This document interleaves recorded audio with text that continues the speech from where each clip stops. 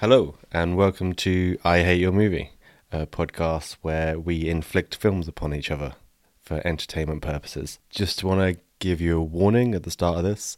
This film I've chosen this week is called The Breadwinner. It's about a girl growing up in a Taliban-occupied area of Kabul. It involves lots of violence on women, it involves terrorism, and if you're listening to this episode for our usual fun, happy-go-lucky kind of content, this probably will not be it. So in short, this is the episode that's going to get me cancelled.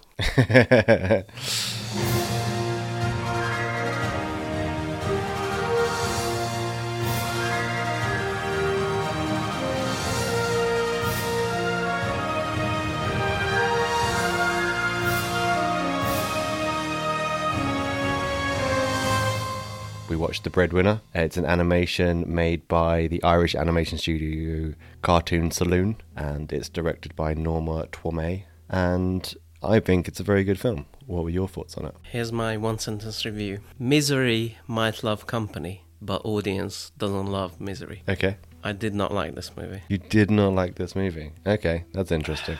It falls into that category of Forrest Gump, Schindler's List. Okay. People love Forrest Gump. Yeah, I know. Pure misery is Requiem for a Dream. For me, is pure misery. Requiem for... There's a lot of movies that came to my mind. 90s dark cartoons, like All Dogs Go to Heaven, things like that. I've not heard of that. Mouse Tale, which is like just miserable. It's like a kid's film that's just miserable. There's nothing fun happening in it whatsoever. And I watched all of those in the 90s, and I hated them. Also, a very good comparison is Grave of Fireflies. Have you ever seen that? No. It's basically the Japanese version of this. It's an anime about a family during World War II, and it doesn't even depict the Hiroshima thing. It depicts like the firebombing of Japan, Okay. which is like sending down little fire bombs and destroying cities and towns, and follows one of these families. Half of them die. Right. That happens in the beginning, so not spoiler. It follows the remaining kid and his little sister just trying to survive. Very, very, very similar to me. It falls into that category of those kind of movies for me, which is I respect it more than I like it. Okay. Yeah, it's a fair point. So the reason I chose this film is obviously we sit here and we make jokes about films for the podcast. It's important that films cover real issues and shine a light on the things that are actually happening in the world, and not in some kind of like overly dramatized action way or comedy way, or they just show slices of what people are actually going through. Mm-hmm. I would say this is a propaganda film. A propaganda film. Yeah, but like in the original meaning of the word, propaganda has this very negative connotation. There's good propaganda. Okay. This is a good propaganda film. It's just not targeted to me. It's targeted to a soccer mom in Arizona who's a bit racist. Right. And she watches this film and is like, oh, sad little girl. And her mind changes a bit. Okay. But for me, it's very shallow. Shallow? Yeah, I would say it's shallow. I don't enjoy movies where there's not a variety of emotions, or at least some sort of deep dive into some sort of topic or theme. I think this is quite a deep dive into a specific topic of what's happening. The film's set in 2001, just before the War on Terror. Yeah. And so do you not think it says enough about that period of time? It justifies itself? No. No? I didn't think it said anything unique that a person who casually reads news wouldn't know. Okay, yeah. I think there's a big difference between knowing something and then seeing it portrayed. Yeah. I think in that way I would prefer like a documentary. Okay. If it's a film and if it has like artistic merit, it should go deeper in some way. I think there was lots of avenues to explore that the movie didn't explore. Like, for example, it could have explored the politics more, how this comes about. Or if it wants to stay in the kind of misery lane, it could have explored the main girl's psyche more. Or what happens when she grows up and she starts showing, female qualities. Like, what happens then? She can't disguise herself as a boy anymore. I needed something a little bit more to attach myself into. Yeah, I think it shows her psyche enough in that she's just a kid, and that a lot of the time she doesn't really realize the danger she's in. Obviously, for a lot of it, she does, but like, you know, the film stops enough times to see her childlike wonder at like the finding the candy on the floor and stuff like that, to remind you that actually this is just a kid, and that's her mentality, as well as like the responsibility of providing for her family at such a young age. It didn't do much for me. It's, again, I respect it more, and I was really miserable watching it. Yeah, which is the point. I know it is the point, but those really one-sided films really don't work for me. Okay. If you take a miserable film that works, Eternal Sunshine of a Spotless Mind, Yeah. like that's a miserable movie that has more going on and more things to think about and more things to kind of let yourself into the themes. Grave of Fireflies, the one I mentioned, the anime version of this, basically. I think what it does better than this movie is that it shows the two characters who are struggling to live really explore every avenue they could, and I felt that was a bit lacking in this. Okay, so I think this is probably, you know, we've gone through the highest rated films that we don't like. I think this is probably, of the actual episodes, probably one of the highest rated films online that we've done. So it's 7.7 out of 10 on IMDb, 95% on Rotten Tomatoes. Okay, so let's get into it. Yeah. About how the film goes. It has an intro scene where there's a person and they're inside like lots of clouds, the red clouds. It comes back to it later. It's not really relevant at this point. I don't know why they started the film with that. So throughout the film, while what's going on with the main characters, the main girl, Pavana, is telling a story. She tells a story to various different peoples about a boy who defeats an elephant on a mountain. Yes. When it actually starts, you see Pavana and her father, Narula, trying to sell some goods on a rug. Yeah. This really introduces you to all the characters. So they're selling a really nice top that was bought for Pavana, or maybe it was handed down from her older sister, and Pavana never got to wear it, but the family had so little money they had to sell it. It's a really nice top. I like the idea of that, which is it kind of represents femininity, and they try to sell it in this like really oppressive male-dominated regime. It's kind of nonsensical in a way. Okay. Whereas like you're trying to sell a pretty female thing to a place where you can't wear pretty female things, but I kind of like that. Maybe the implication is that the older sister wore it before this kind of regime came in, because like you say, now they're not allowed to wear it. It's no point in them having it, so they're selling it. I got that. It's just like, I was thinking, what would you do with it if you're gonna buy that? The only reason I can think of is like a at-home use. Yeah, they wear it around the house. Yeah. So Pavana doesn't want to be there, and then her father starts telling her a story, and you get introduced to kind of their perspective of what's happening in their country and what's happened in their country. And the main theme of his story is that they're always on the border of two fighting empires. So they're always caught in the crossfire of any kind of like conflict that happens in Europe or the world. Yeah, because they live along the Silk Road, which is this like very famous and very, very old, probably the oldest trade route in the world. Mm-hmm. It's weird that he talks about the Silk Road as it's his culture. The Silk Road, for me, is like a trade and political thing rather than like a cultural identity. Okay. So the whole thing's based on a book. Deborah Ellis wrote the book, and she travelled all around Pakistan and Afghan refugee camps, and the stories from that kind of got turned into the book, which got turned into this film. Okay. My feeling was that it was, because it felt so realistic, it was all one real story. Okay. But I guess that makes sense as well. I don't know if you caught at the start as well. So the father's, when he's telling the story about the land, and obviously the land was prosperous, and then you saw the kids get up and start running. Mm-hmm. So it starts running, 4 of them get up and start running, and then 2 of them don't make it to the end. I don't know if you caught that. Yeah. And there's loads of little details in this film that kind of, if you really look into it, it's kind of like heartbreaking all along through it. Yes. I just wrote down sad. Sad. It is sad. It is sad, but again, and then what? I guess the only other positive would be like I'm learning about this political situation, but I don't feel like I'm learning anything new, especially now that the Taliban's back. You know, was that a year ago? Yeah. when the Taliban's back, and there's all these stories, so it's already in my psyche. There was actually this, I don't want to say hilarious Oh my god. article. It is kind of like in a funny, ironic article, which is now that the Taliban's back and they have to do boring office jobs, they bored as shit. Because they're like, for 20 years, they're like, revolution, we're gonna take over, and killing all sorts everywhere, and, you know, like having the flame and everything. And now they have to sit in the office for 8 hours and like Do budget reports. yeah. It's just funny. Right, so while they're at the market store, this is where we first meet Idris. He doesn't look quite like an adult to me, but he doesn't look, maybe he's like a late teenager. Yeah, he's got the little mustache. Yeah, like a little puberty mustache. Yeah. So, A 15-year-old yeah, mustache. Yeah. it seems about that age. Yeah. He threatens Pavana's father. Pavana's father lost his leg. I can't actually remember why the Taliban guy takes a dislike.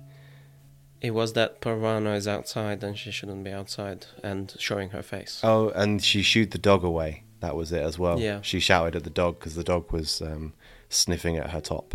Yes.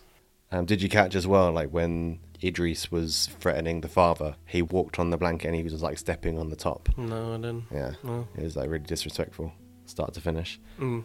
Then we go home and we meet the rest of the family. So Nuria, the sister, and Fatima, the mother. And they have a tiny little brother, kind of infant, 1 or 2 years Yeah. old, can barely talk yet, Zaki. Mm-hmm. And this is the bit that makes me kind of disagree with you in terms of it's all miserable and it's all one thing. At this point, you meet the family and it's kind of this regular kind of everyday family you'd find anywhere in the world.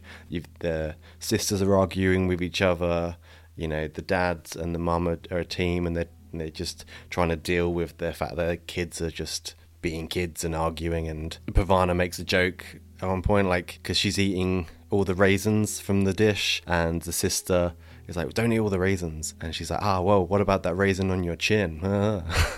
Okay. And it's all very like regular family stuff, and you see that against the backdrop of these horrible things that are happening. That makes it enough difference to me for it to be interesting. For me, it didn't. Okay. There's later on a few bits which bring some levity, but it's so late into the movie that it's like I'm lost at that point. I want to talk about, first of all, I like the voice acting.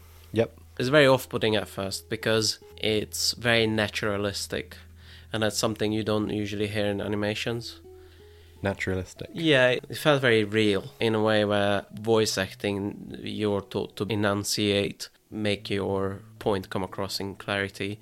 And this was very naturalistic because it felt like how people talk regularly. And it kind of clashed with the animation, but I liked it. I liked the art style. Yep. It's a mix of 2D and 3D animation. As you can see early, there's a car that's 3D and it kind of mixes in with the 2D environment. Okay, I didn't catch that really. As its unique art style, it's got its pros and cons. Some people look a bit too similar to me. Yep. There's enough variety and enough interesting things to look at. The one thing with that food scene that I noticed is that sometimes they do the show don't tell with the food. Okay. Like that they don't have enough food. They show the plate from very high up. Then they show that it's all gone and they give all the raisins to the little boy. Yep. And that's enough. But then they say, oh, we don't have enough food yet. We don't have enough food. I was like, oh, that was enough. Like, as a visual. Yeah, yes and no. I think later on when they say they don't have enough food, the first time they eat, the plate is really, really full and all the meat. And then the second time when they're really running out of food, it's like a third of the size amount of food. But I think, you know, you clarify it because there's less of them now, therefore you have to kind of say that's not enough food. Mm-hmm. That's just a thing I noticed, that sometimes it does the show don't tell very well, but sometimes it's a bit too afraid to just linger on the show and it just doubles down, let's tell the audience as well. So next up is the arrest scene. So the Taliban come to the family's house and they bang down the door and they arrest the father for just any kind of trumped up charges. Just a little background with the film. At this time in the film, it's law that any female member of a family can only go outside if they're with a male member of the family. Yes. So they can go out with their older brothers, uncles, fathers, that kind of, but they're not allowed to be out on their own. They're not allowed to buy food. They're not allowed to basically exist outside the home. They have to wear a complete head to toe coverage. Yeah, like as adults. I think the children can wear head Yeah. wraps. So in their situation, the father is the only adult male in their family. And at this point, they've only got a certain amount of food in the house and they're not allowed to leave. And they've got no way of buying food or existing outside of the home. Big problems. The little sister Pavana is allowed out the house to go get water, but that is it. To me, that felt like a cheeky thing. Like, she's not allowed, but it's close enough that she could go out. Okay. Because later on, she gets into trouble for that as a girl. Obviously, being in this situation, out of desperation, the mother, Fatima, tries to go to the prison and tries to talk to the people there to try and get her husband out, but she doesn't make it to the prison. They get caught by this Taliban group of men, and the Taliban is shouting, "Go home, you're not allowed out, you're not allowed out." And the mum is trying to explain, like, "I'm trying to talk to my husband, I'm trying to get to my husband, I can't be outside of the house, we're going to starve to death." And the guy's not listening, and he ends up taking the walking stick, because the mum's carrying the father's walking stick, and the Taliban guy just brutally beats her in the street and tells her to go home. Yeah. All the while of this, Pavana doesn't see that. I thought that was quite it's an interesting thing for her not to see it, because she's chasing the photo of her father. Taliban guy rips it up and throws it on the floor, and all the pieces float away. Yeah. And Pavana runs and chases them. Well, she sees the after effect for sure. Yeah. So they go home, and the mother is in so much pain, she goes and lies down for a couple of days. Yeah. And it's at this time you see Pavana get some scissors, and she goes to the bathroom and she starts cutting her hair. She does it quite timidly at first, but then a really good show don't tell moment in here is when the sister goes and helps her. Yeah, they don't have to communicate, they already have the same idea. Yeah, they already have the same idea. They know the implications of it. Yeah. They know how dangerous it's going to be. They know the sacrifice about giving up. Yeah, they know they're in an impossible situation. Mm-hmm. I would have liked this aspect kind of explored more. Seeing this impossible challenge kind of play out. Like I said, the climax of that would have been like her showing to be a woman, her growing up and becoming a teenager and showing, female traits. And how would that change? That would be like the final challenge, things like that. It's not that kind of film. No. This is where she starts telling the story. Mm-hmm. So she's now the breadwinner for the family, hence the name. She's also looking after a little brother at the same time.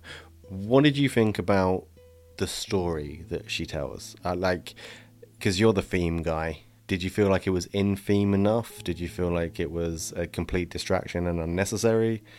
Or... It was neither of that. Okay. It was very good up until the end. Right. That was what kind of carried me through the story, because I was very miserable, and that's the only thing I really latched onto is the story within the story. Yep.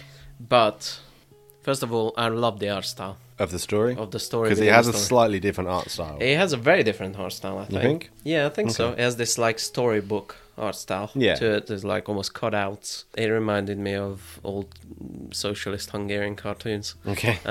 From my childhood. But yeah, it's something I want to talk about at the end, because it just falls short at the end, I think. They had a really good opportunity to kind of explore something with that, and they just fall flat on the face. Okay. I enjoyed the animation sequences for this, and I enjoyed the story. Yeah. But I didn't really see how it related to the main plot. Well, there's a few ways to do it. You can do the Watchmen, which is like, it's not super connected, but retroactively you see the connections. Or you can do it in a way where it's parallel to the story. And this is what I think they tried to do. Yeah. But at the end it doesn't quite connect, unfortunately. So now that Pavana is a boy to the rest of the world, this is the bit that I think shows her like being a kid and shows her enjoying this time, because she wasn't allowed in shops before. Now she's allowed in shops, and she goes into the shop and she's all smiling and happy. "Oh, can I get some rice? Can I get some raisins? Can I get something?" And I think she says, "Can I get a small amount of raisins?" And everybody in the shop's like, "Ha ha ha, stupid boy. What are you doing? That's a small amount of raisins. What do I do? Just grab a handful and throw them at you?" Something like that. That's not a quote by any means. And she's just smiling. She's happy. Yeah. She's ecstatic, because it's a whole new world to her. And she's obviously she's happy to feed her family as well, but you also get the sense of like this childlike wonder of the possibilities of the world now, kind of thing. I feel like that shop scene was a bit of a missed opportunity. In a way, weirdly, to introduce even more misery to the plot. Because it's weird that it's called the Breadwinner, but they don't seem to struggle for too long. She goes into the shop and like she immediately has the money. Yeah. I half expected her to be like counting and, well, you have money for 3 raisins, but not 5. Yeah. You know, things like that. You can only buy this half bag of rice kind of thing, and then she has to go earn more money to... Yeah, like it was a bit weird where, I know it would have been more cliched, but also it's kind of weird where it's like the title doesn't make sense to me in a way, where it's not even about her winning bread, because they seem to have some money. Yeah, but they have some money, but then she goes out and has all these jobs. Yeah, this is a good movie to contrast with Grave of Fireflies with, because in Grave of Fireflies they really run out of money and they really have nothing, just nothing at all. And that's why that film is more interesting to me, because they really explore every avenue of let's move, let's ask a relative, let's go to the doctor, let's beg, let's go fishing. They just do all these things, and like intellectually that's interesting to me, like what would I do in that situation. But I felt like this was a missed opportunity to kind of introduce a bit more drama. Yeah, there is a scene earlier that's kind of like she first goes to the market as Pavana on her own, and she tries to buy things and she gets chased away and she drops the bag that she was carrying, and when she gets home she's like, oh, I lost the money. And I thought when I first watched it, I was like, well, that was all their money. Now what the fuck are they going to do? But then, like you say, next scene, she's like, slaps a bunch of notes on the counter and I was like, can I get some raisins, please? Give me them raisins. It would have been melodrama, but it would have been something. Okay. I think the point of it is to see how she like has to work to get the money. She's out in the world, everything. Like I say, she's seeing the world through a completely different way now, and she runs into a friend of hers who's also a girl in disguise. Who is also a girl in disguise. And this bit kind of, it didn't really like make sense to me, because her friend recognizes her immediately and no one else does. I mean, I don't know what do they say, like they went to school together or something like that? Yeah. That makes sense to me.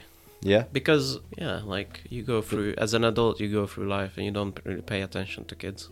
Okay. And especially in that world where it's like they don't really matter socially, kids. I mean, they barely matter here, but they really don't matter that. And so the only person that's going to pay attention is other kids. Also, she went through the same thing, so she may be looking out for, friends who are dressed as boys. The subplot, by the way, is the story within a story, is about a boy who lives in a village, and evil monsters come and take away their seeds for next year's harvest. Yeah. And everybody's upset, and the boy declares that he is not afraid and he is going to go get the seeds back. Yeah, and the main boss is an elephant. Terrifying elephant. What did you think about the name choice? Oh, that Pavana. Fire? Yeah. Atfa, something like that. Atesh. Atesh, there we go. It means fire. Yeah. That was Do you cool. think it's significant in any way? I didn't really.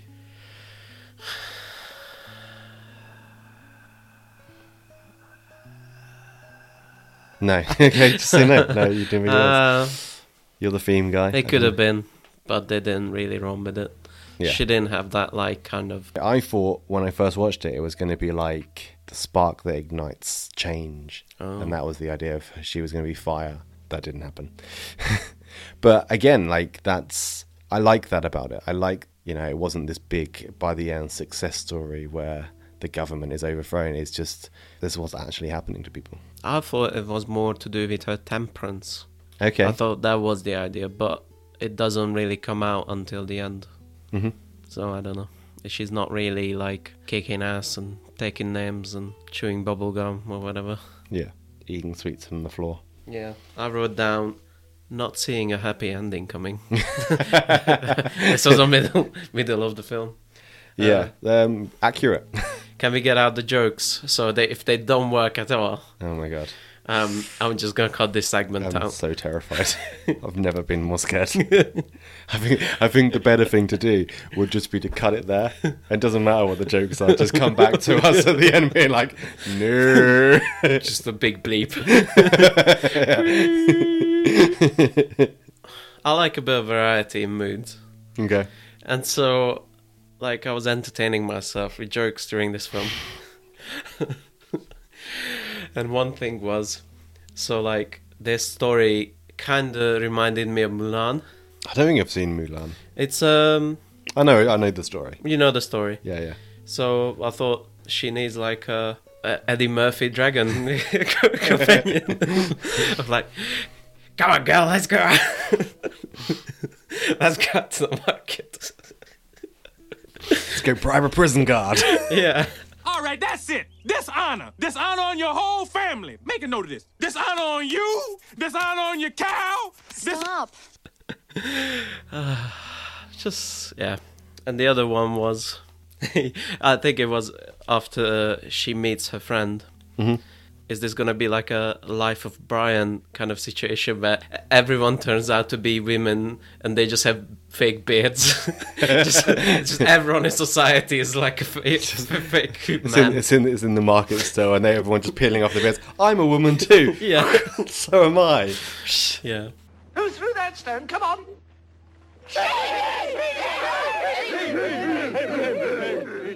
I don't want to trivialize this movie. No, but I think it is important to have like some like. Unlike this movie, Yeah. some levity. I was desperately needing something. I was like so miserable, and I know that's the point. This is the point where you see that she's the breadwinner because she's doing a various amount of jobs. She's a tea boy. She's works in a factory. She digs holes. Yeah, she shovels dirt from one pile to the other pile. Yeah. Just reminds me of my student jobs. And what she's trying to do at this point is save up enough money for a bribe. She's trying to bribe the prison guard to let her see her father and potentially get him out of the prison. Yes. So that's what she tries to do. She goes to the prison and she tries to bribe the guard, and there's not enough money. Yeah. It seems like the walk to the prison is a good few hours. So she walks all the way out there, and basically the prison guard just punches her in the gut and tells her to go away. Yeah. So she goes back to the market. She actually manages to sell her the dress. That's how she gets the money. Yeah. And this is why I wrote down, I hate haggling.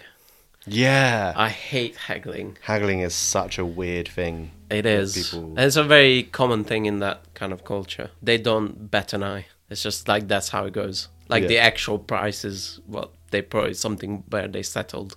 Is that where the guy who can't read comes in? Yeah.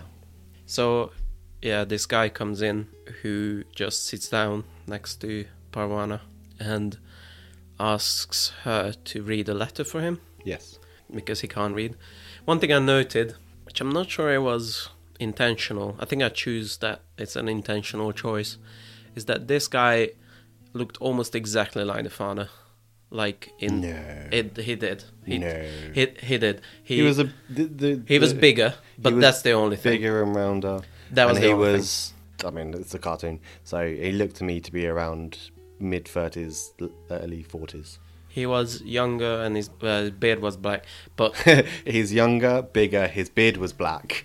okay. And He had the exact same eyes. He had the exact same ears. He had the exact same shape of mustache coming out from his nose. He just looked so much like the father. I did not get that I at did. all. I did. I'm just hoping that it's intentional. Like they're trying to say like, oh, he's a father figure kind of thing. Okay. So Pavana and her friend Shazia are coming home from a hard day's work, and they sit on the tanks and they talk about. Is this where the free-handed woman comes in? Free-armed Yes. woman. Yeah. I just wrote down free-armed woman funny. Like I was like just desperate for any kind of like visual funny levity. Again, it reminded me of old socialist cartoons where it's like almost like a visual gag where we see things from her point of view and she puts up her finger, puts up the next finger, and then puts up Yeah. the third finger. Yeah, so the three things that she puts her finger up for, because in the story, the boy has to find three things. He has to find something that shines, something that ensnares, and something that soothes. Yeah, I'd love that little. This is what we talked about earlier. Is my favorite visual from the film. It's these like old communist tanks, just like halfway buried, and there's just so much of it, and you can see a lot on the horizon as well. I just want that as like a poster. That's like really cool imagery. So, not just the image of these two kids playing on the tanks, but there's also, at this point, Shazia has a photo, and she tells Pavana about her dream, about how she's going to save up enough money to move to the coast and work for tourists and get loads of money. And this is why I think it's good that they didn't show her growing up, because the idea is that these kids have dreams, and if you show later on whether or not they fulfill them, then it kind of loses its edge a little bit. Mm-hmm. Yeah, I just feel like that's one possible kind of solution to my problem in this movie. You know, there's lots of avenues that could have been taken and they weren't. Yeah. Shazia, she's my favorite character. Yeah. She's the only one who brings some levity into the movie later. When she gets involved, is that when she gets involved in the story? I think so, yeah, and there's the horse. Yeah, there's the horse, and there's like, oh my god, finally something like just nice and like, you know? Yeah. That's when I just like, because I was so tense up until then. It's just so tense and miserable and horrible. It's just like, finally something, you know? This is where, in the midst of this incredibly sad film, you get some foreboding as well. Because as they're sitting on the tanks, you start seeing jets flying overhead. I think I wrote after this, because we go back to miserable after a little levity. Yeah. I said, I'd rather just imagine the end.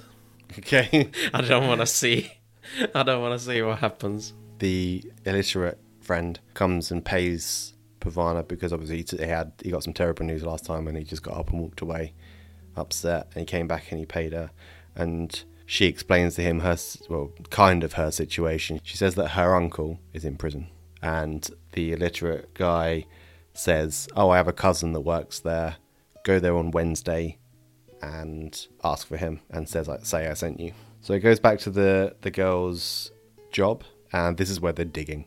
They're just moving stuff from one pile of dirt to another pile of dirt. Yeah.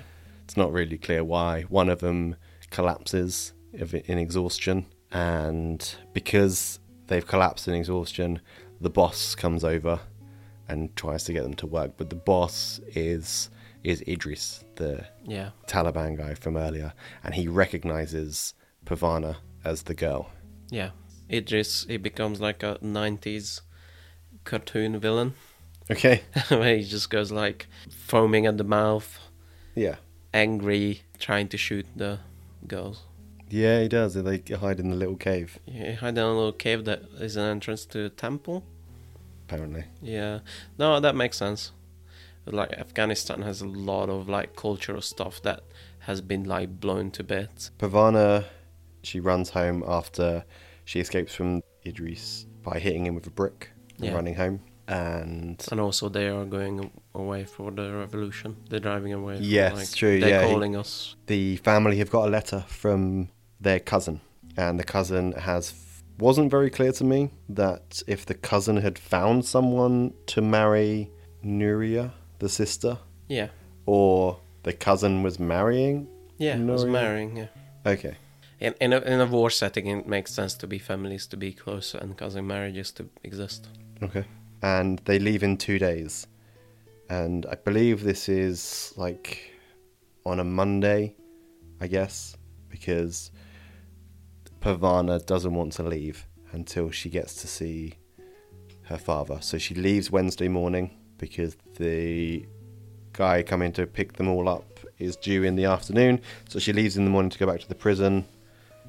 She's desperate at this point. She goes to see Shazia and says goodbye to her. Shazia gets upset, but ends up giving her like all the money she has, all the money she saved for... Yeah, that was a weird scene, but it kind of made sense because they're kids. Because at first Shazia was like upset. I felt like she's just walking away, and then it didn't take much convincing to Yeah. to stay and just give her all the money. So it's like a complete 180 in like a few seconds. But kids. Yeah, I felt the same Yeah. about that whole thing, about the whole scene. They arranged to meet 20 years from today. Yeah. Would you have liked to have seen that scene? Would that added a little bit more depth for you? Well, concerning how in 20 years later, it just same thing happens again. Yeah. Wouldn't. I wanted to get about this at the end. Is like, it doesn't really get much better. In fact, it gets worse. Cool. Bleak, but accurate. Pavana's going to the prison, and back home, the man coming to take them away turns up, and he refuses to wait for anyone. He is an arsehole, start to finish. At no point does he not be an arsehole. He's because you can kind of see his rush, because there is a war coming. There's people invading, and they want to get out of Dodge before it is, but he is a dick. Yeah, I kind of felt like there is actually like a sub-narrative there, which is that guy is Taliban. The family kind of realizes that based on his behavior towards, Okay, you women. think he's close enough to Idris's character, Yeah. for it to be a parallel. I felt like he was so disrespectful to women that he's kind of giving himself away as a Taliban, and that's why the family doesn't want to go with him anymore, even with the war troubles. I think that was something there about that. Okay. Pavana makes it to the prison. She knocks on the door, and she's asking for the guy, and the illiterate man answers the door, and he's like, "What are you doing here?" And she's like, "It's Wednesday. I've come to see my father." But at this point, the prison is being emptied. Yeah. Doesn't tell you this, but the implication is they've gone to the prison and they're looking for fighters. Anyone who wants to fight joins. Anyone who doesn't want to fight gets shot. And the illiterate guy begrudgingly agrees to help her. Yeah. He says, "If I'm not here by the time it gets dark, just leave." Mm-hmm. Oh, but she doesn't. She waits there. At this point, because when I was writing my notes, it was like I broke it into 3 different things. So I was like, family, Pavana, story, like the sub-story. Writing this note, I was like, family, this, sub-story, this, prison, this, family, this, prison, sub-story, prison, family, and I completely lost track. I'm not surprised you get headaches. So I did manage to break it down, and all of this happens at once from now on. So I don't know, which part do you want to talk about first? Do you want to talk about the story, because it's the least important? Yeah, let's talk about that. This is where it kind of falls on its face. Yep. So the kid in the story makes it up to the mountain and uses, like typical folktale fashion. He uses his things that he gathered Yep. to defeat some of the monsters. The thing that shines is the mirror, and he shines it against the sun and blinds them. Yeah. And while the monsters are falling down, he uses his net that he got somewhere to ensnare them. So it's just him against the monster. Yeah, and that part I liked, which is that is paralleled to Parwana like knocking really hard at the door. It's like, let me in. Mm-hmm. It's like, yeah, that kind of made sense, which is it's her sheer kind of force and her sheer kind of very strong emotions for her father come out, and she's not gonna stop even through insurmountable odds. But then the story kid meets the boss elephant. Yep. The boy in the story, by the way, is named Suleiman. Yes. Suleiman was the main story, Pavana's older brother. Yes. That died. Kind of explains how he died at the end. Yeah, so that's where it falls flat to me. Yeah. Because the boy in the story defeats the animal by speaking truth of, like, I'm Suleiman and I found this toy and it blew up. And this is how the elephant gets defeated? I think so, yeah. It's not really a question, it's just I'm just kind of puzzled. Like, okay, yeah. Because it was like the theme crescendoed from this, like, Parwana won this, Parwana doesn't stop. Parwana is like a unstoppable force, and this is contrasted to this character.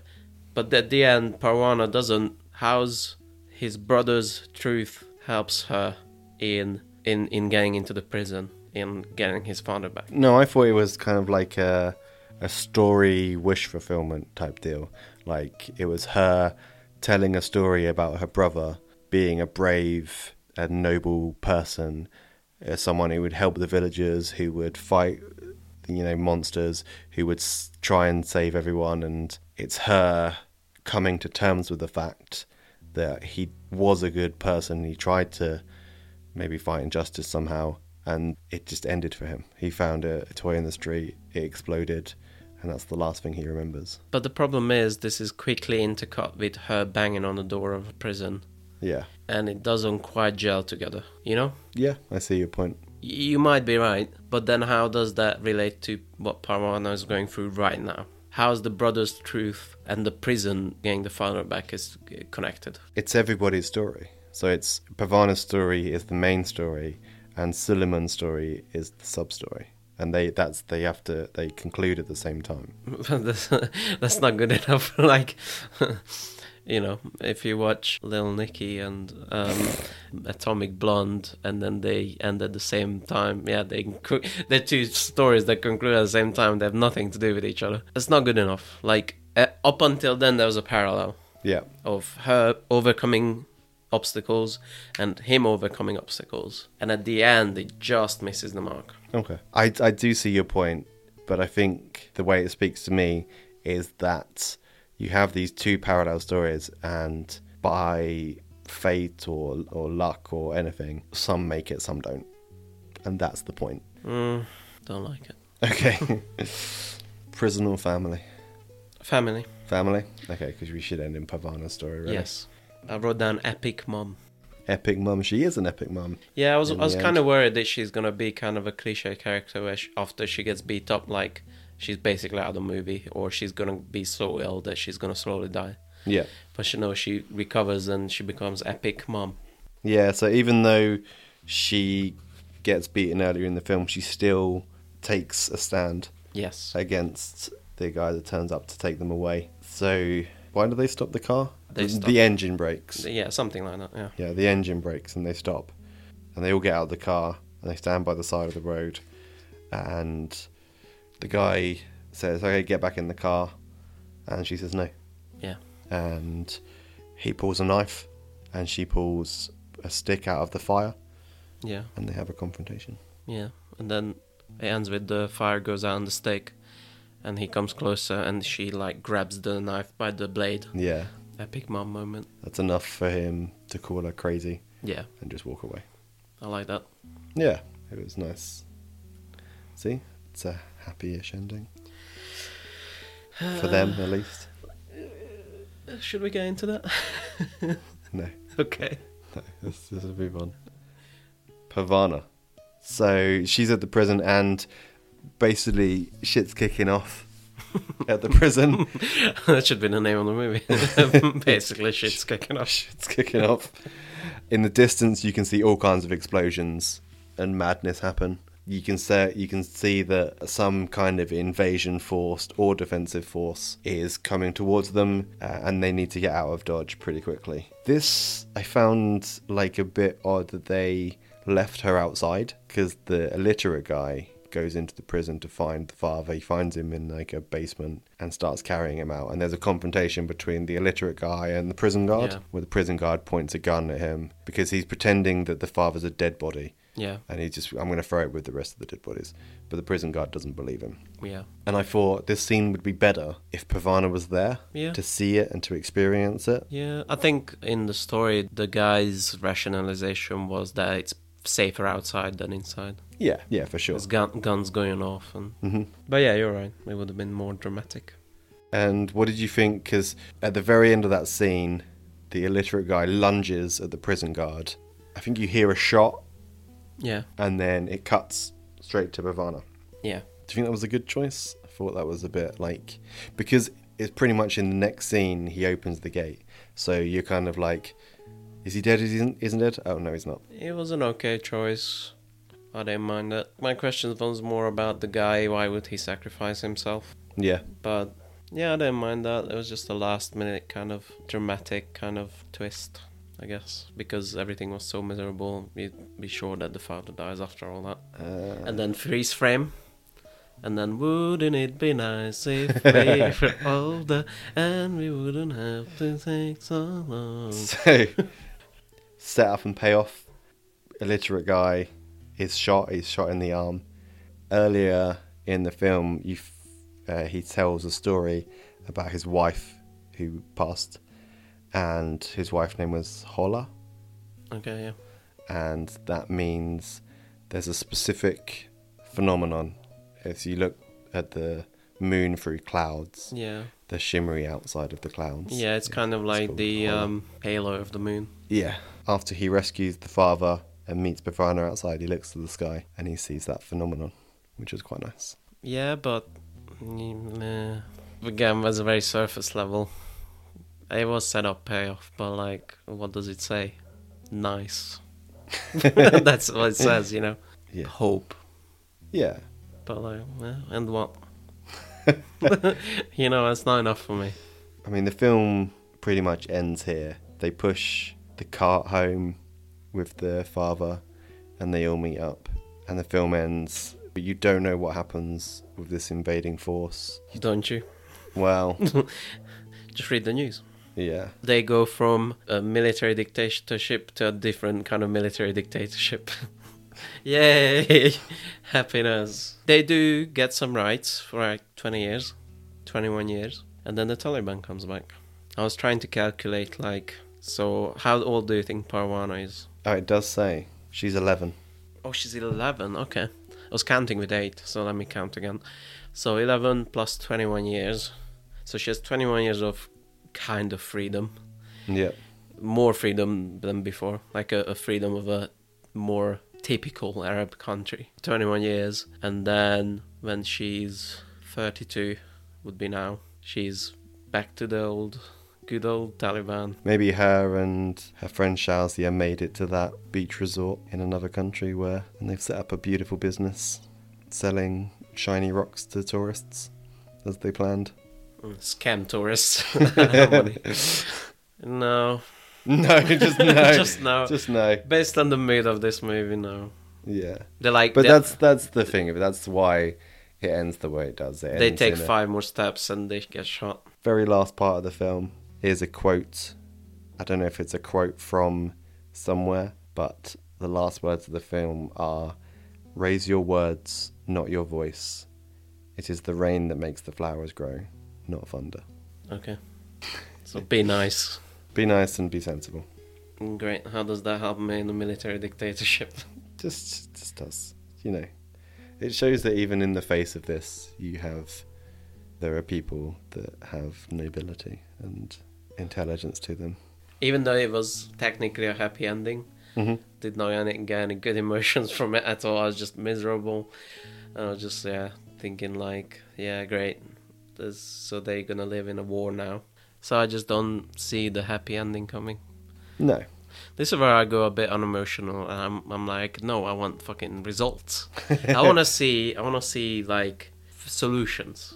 I don't want to see emotion of like hope or flowery bullshit. Yeah. This is like a too desperate situation for that. You need to think about your basics of survival.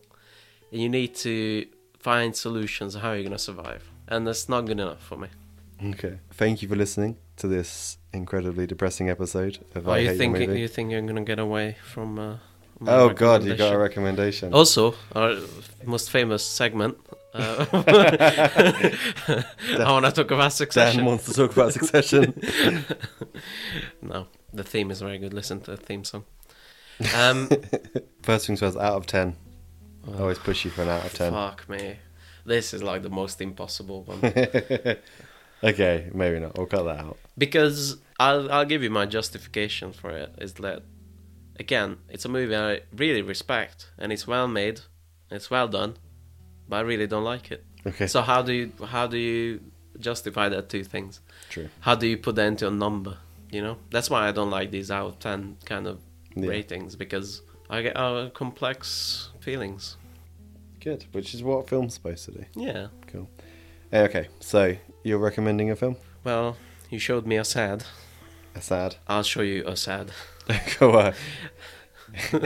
Anything you can sad, I can sad better. We'll have a sad off. Who's the more sad? As long as we're not watching Requiem for a Dream. No, but you mentioned it earlier in a different review. Okay. Called it Suspiria. Right. Well, it's called Suspiria. Suspiria. It's Suspiria. I'm Suspiria of you. But yeah, we're gonna watch the remake because there's a chance you'll like that. Isn't that like 3.5 hours long? I don't think it's 3.5. I think it's 3 hours. Okay. I think you're gonna have like complex thoughts about it. I think you're gonna like the sad because you like the sad. I think you're gonna like that it's grounded, even though there's some supernatural stuff in there. But within that, it's very grounded. Okay. You're gonna like the performances probably. Who's the main person? There's a main person that was very good in that. Dakota Fanning Johnson. Yeah. 50 Shades of Grey lady. Dakota Fanning. Dakota Johnson. One of those. There is a Fanning. Okay, I know. I like the Fanning people. I like the Fanning people. I do like the Fanning. It's the 50 Shades of Grey. There's We talked about her there's like before. 2 or 3 Fannings. No, it's baby. You talked about her before, and you said she's good. Okay. 50 Dakota Shades of Grey. Johnson. Yeah, she is very good. Yeah, she's good in this. And Tilda Swinton, she's really good in this, and she plays 3 roles, 2 main roles, and 1 smaller role. Okay. And one of it is an old man in makeup. Nice. And it's pretty good old man makeup. And we're watching the remake because I don't want you to hate me forever. I think you'd really hate the original. Okay.